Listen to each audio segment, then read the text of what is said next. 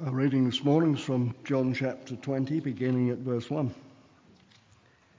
Early on the first day of the week, while it was still dark, Mary Magdalene went to the tomb and saw that the stone had been removed from the entrance. So she came running to Simon Peter and the other disciple, the one Jesus loved, and said, "They've taken the Lord out of the tomb, and we don't know where they've put him." So Peter and the other disciple started for the tomb. Both were running, but the other disciple outran Peter and reached the tomb first. He bent over and looked in at the strips of linen lying there, but didn't go in.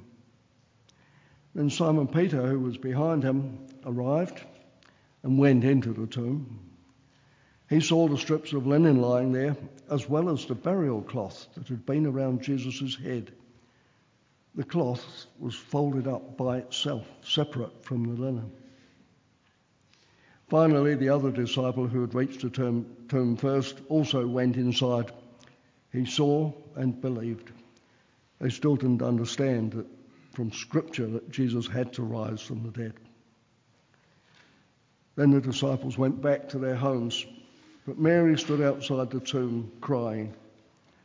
As she wept, she bent over to look into the tomb and saw two angels in white, seated where Jesus' body had been, one at the head and the other at the foot.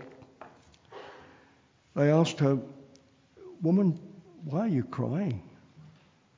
"They've taken my Lord away," she said, "and I don't know where they have put him." At this she turned around and saw Jesus standing there, but she didn't realize that it was Jesus. "Woman," he said, "why are you crying? Who is it you're looking for?" Thinking he was the gardener, she said, "Sir, if you have carried him away, tell me where you've put him and I'll get him." And Jesus said to her, "Mary." She turned toward him and cried out in Aramaic, "Rabboni," which means teacher. Jesus said, "Do not hold on to me, for I have not yet returned to the Father. Go instead to my brothers and tell them, I am returning to my Father and your Father, to my God and your God." Mary Magdalene went to the disciples with the news, "I have seen the Lord." And she told them that he had said these things to her. This is the gospel of Christ. Praise to Christ, the word.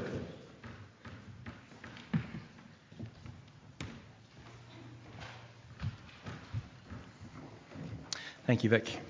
Let me pray. Heavenly Father, it was a year ago that we were not able to gather together on Easter Day to remember the risen Lord Jesus. And so it really is something that we shouldn't take for granted, that today we can rejoice alongside one another, to think back to that first Easter day and to think back on the resurrection of the Lord Jesus, and to do it as a church family. So please strengthen our hearts, encourage us in all that we're remembering this day. We ask this in Jesus' name. Amen. I have to admit something. I've changed what I'm preaching on this morning. So I was going to preach on the reading. The normal business here at St. Stephen's is we hear a reading from the Scriptures or more, and we think during the sermon part on what we've heard. God speaks to us through his word, and then we think about it. But a couple of things have happened which have made this Easter a little odd. The reading, we've been doing John's Gospel as our reading. We pick a different Gospel each time. We were doing John. So we listened to part of John for Maundy Thursday, part of John for Good Friday, and John this morning. We look at one of the sayings of Jesus on the cross on Good Friday. And the saying we looked at, for those who were there, was, "Behold this woman."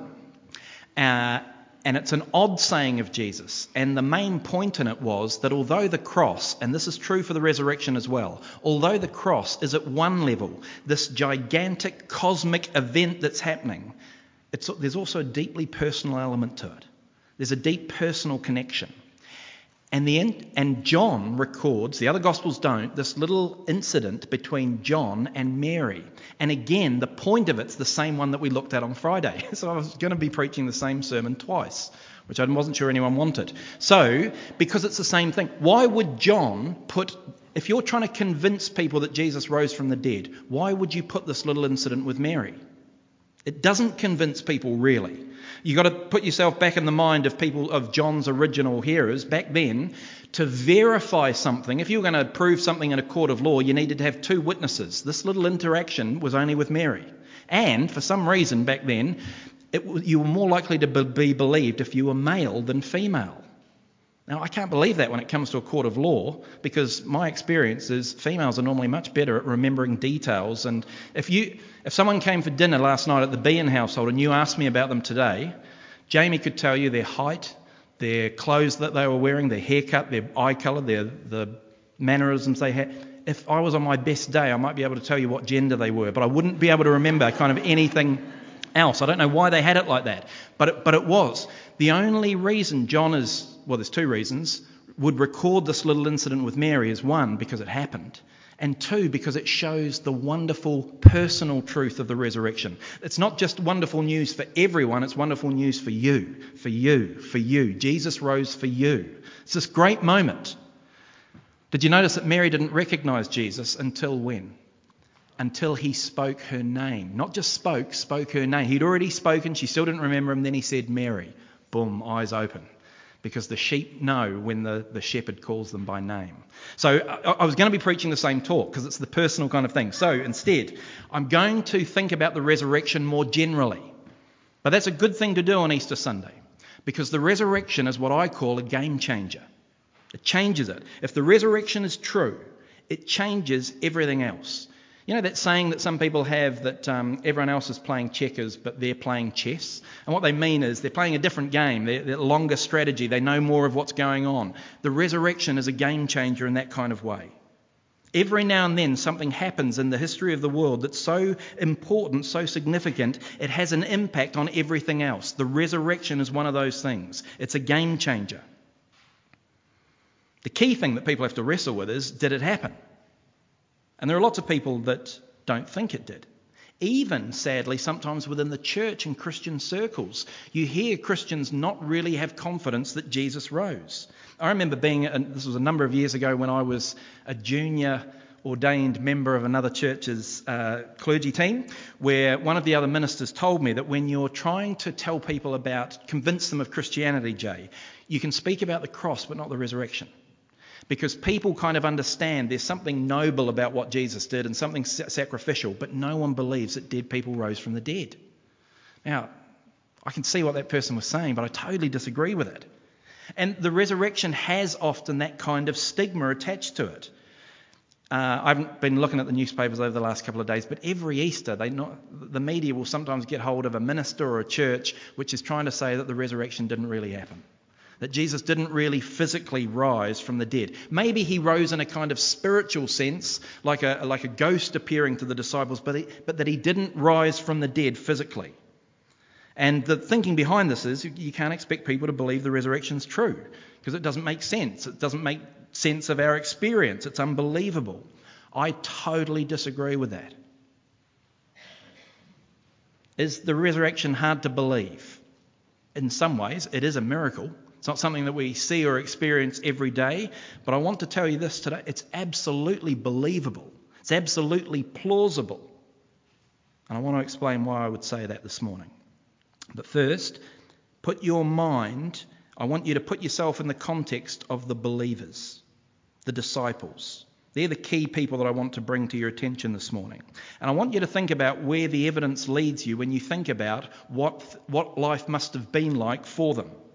I'm totally prepared to accept that people don't normally rise from the dead, never to die again. It's not an ordinary thing, but Jesus was not an ordinary man. That's why the world still remembers him 2,000 years later. There's not a lot of people who have had that kind of impact on the world. So think about it from the perspective of the disciples. Let me set the scene for you. The disciples of Jesus had become convinced over 3 years. They'd spent 3 years with Jesus. They'd become convinced that this guy was the real deal. They thought that this was the guy. And when I say the guy, I mean someone very specific. They believed that Jesus was the Christ or the Messiah. Same word, but it's getting at the same picture. They believed that he was the Christ or Messiah. The Christ or Messiah had been prophesied about in the Old Testament. There had been prophets in the Old Testament who said one day the Christ will come, one day the Messiah will come, and he will be God's chosen king, and he will rescue God's people, and he will rule God's people forever. And so the Jews had been waiting for years for this Christ, this Messiah, to arrive. And every time a great person in Israelite history came along, well, is this the guy? Is he the Christ? Is he the Messiah? And every time they found out that he wasn't. And then Jesus gets on the scene. And Jesus does incredible things, unbelievable things. He heals people. He brings people back from the dead. He did things that no one had ever seen before with their own eyes. Even his opponents, his enemies, who wanted to undermine who he was, couldn't deny that he'd done them because they'd seen them and everyone else had seen him do them. All they could do was try and find alternative explanations for how he'd done them. It was demonic power or those sorts of things. But he did incredible things. More than that, there was his teaching. People had never heard anyone like this guy speak before. And there's power. When people speak truth, you can hear it. And no one had ever spoken like this before. He taught with a different kind of authority. He taught with a different kind of wisdom. And again, not even the people that wanted to undermine him and were against him could undermine his teaching. They would try and trip him up publicly. They'd try and confuse him in discussions and conversations. But they couldn't because this guy was on a different level. And so he's being seen as this incredible figure, doing things no one else could do, speaking in a way which no one else could claim.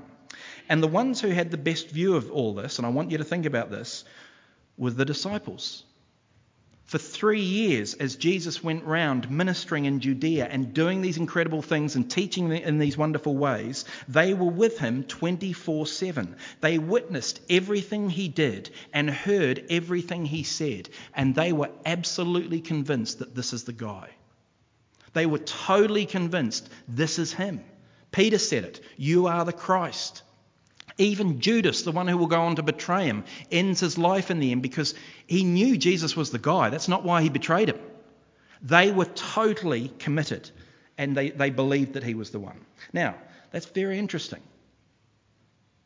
When you think about other famous people today, there's a reason other famous people don't get treated like famous people by their family members, by the ones who spend all their time with them. Because the rest of us see famous people doing what makes them famous. If you think of a sports person or a musician or an actor or something, we see them for 80 minutes on the rugby field, doing the one thing in life they're great at. We see them for 180 minutes on the screen or on the stage, doing the one thing they're incredibly gifted at. But their family spend the rest of their life with them. They see them when they're not doing the one thing they're brilliant at. They see their pettiness or their laziness. They see their immaturity or their foolishness. They see the way they treat people behind closed doors. Family members have grown up with them. They know their strengths and weaknesses. They know that they put their pants on one leg at a time, just like the rest of us. Very hard to impress a person who's living with you all the time because they see every part of you. It's why with famous people, family relationships are so hard because everyone else kind of worships them. But the person who's your husband or wife or your sibling or your children, they see the other side to you, which makes it more impressive that these disciples who were with Jesus 24/7, who were with him as he went round ministering, as he spoke to people privately as well as publicly, as they saw him do his ministry, as they walked and ministered and ate and drank and slept next to him all the time, they were totally convinced that he was the real deal. Jesus wasn't a hypocrite in any way. He didn't appear one way in front of the crowds and a different way behind closed doors. He didn't turn it on and off. He could do miracles sometimes, but this is the real deal, and they knew that. They believed that he was the promised Christ, the promised Messiah that everything was waiting for, which is why when you read through the Gospels, it makes sense that the disciples crumble when Jesus gets arrested.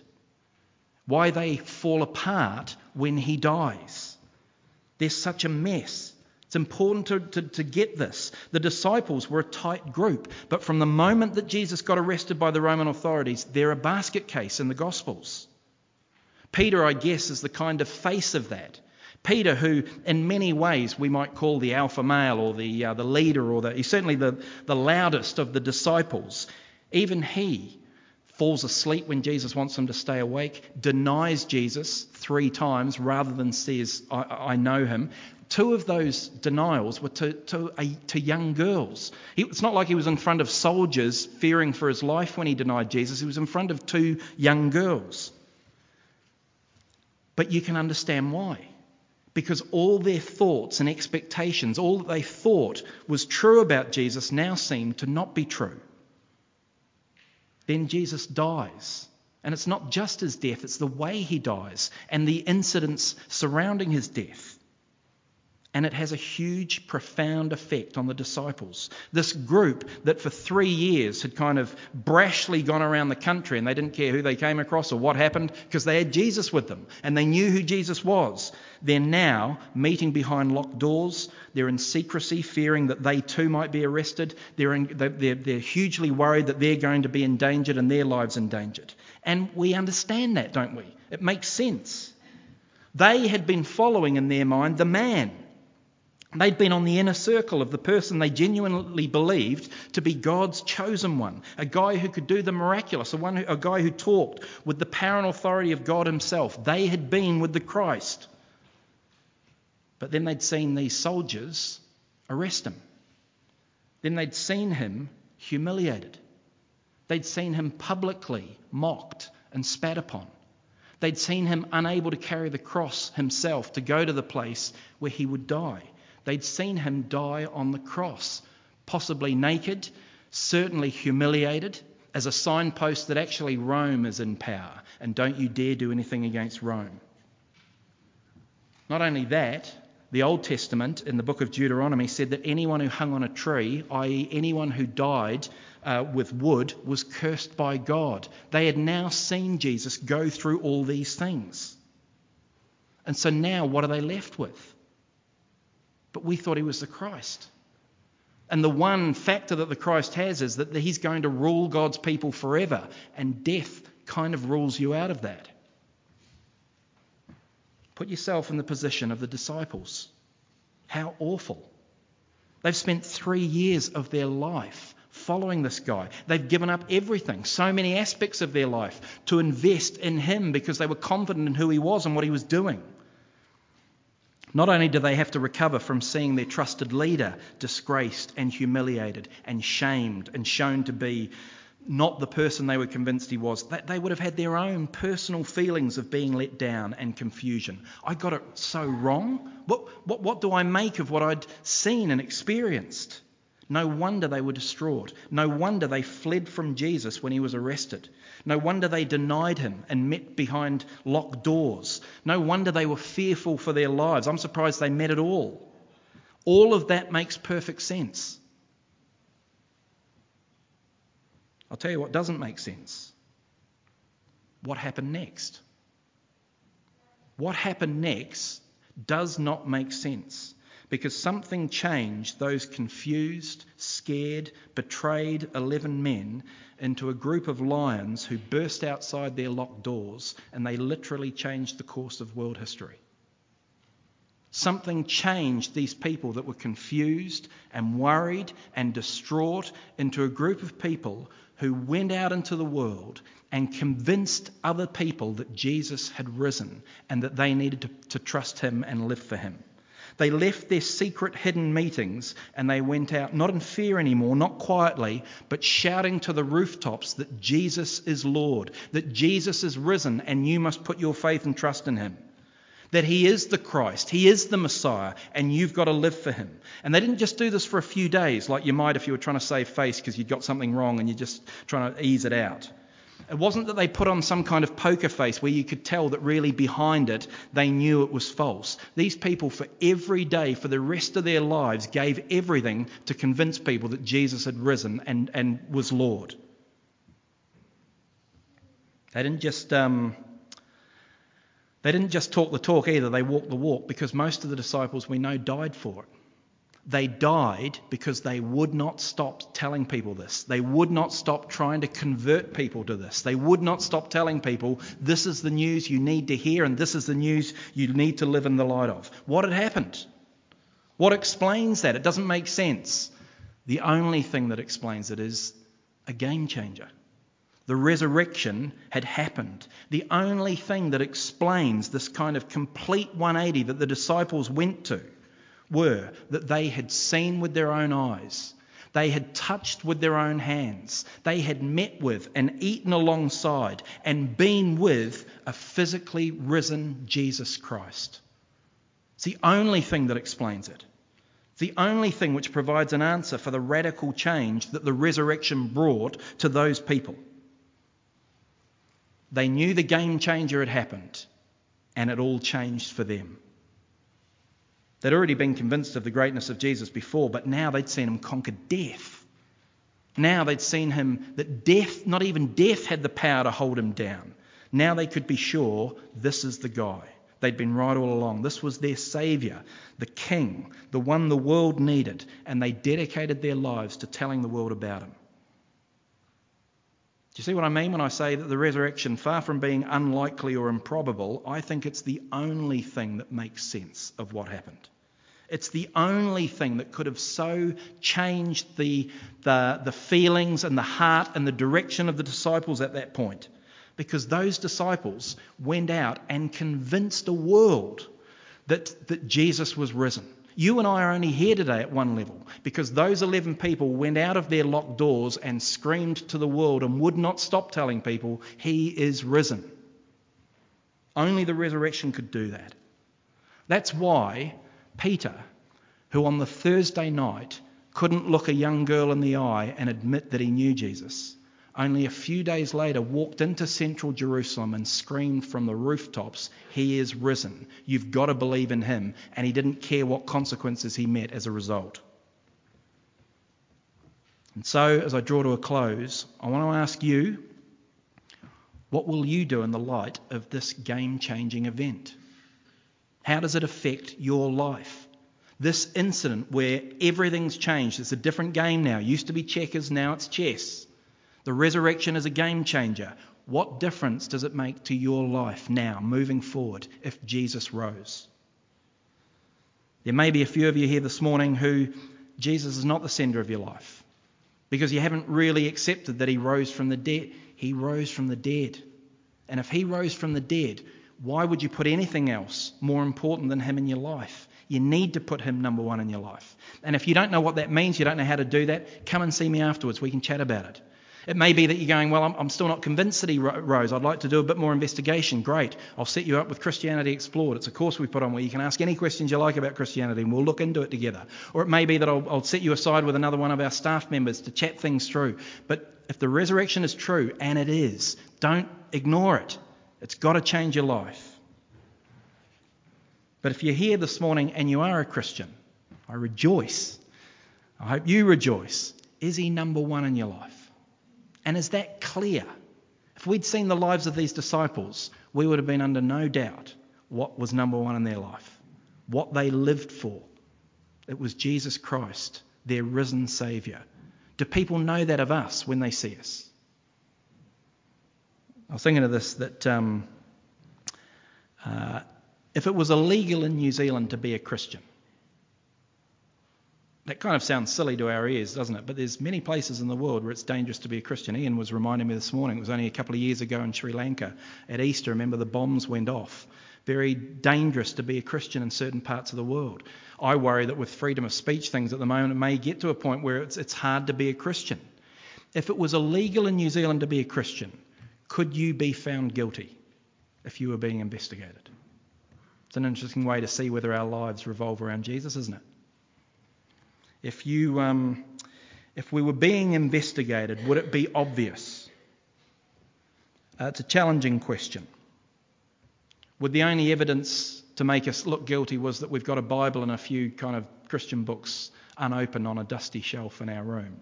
Or we kind of spend an hour and a half with other Christians once a week, but it's not really visible any other time of the week?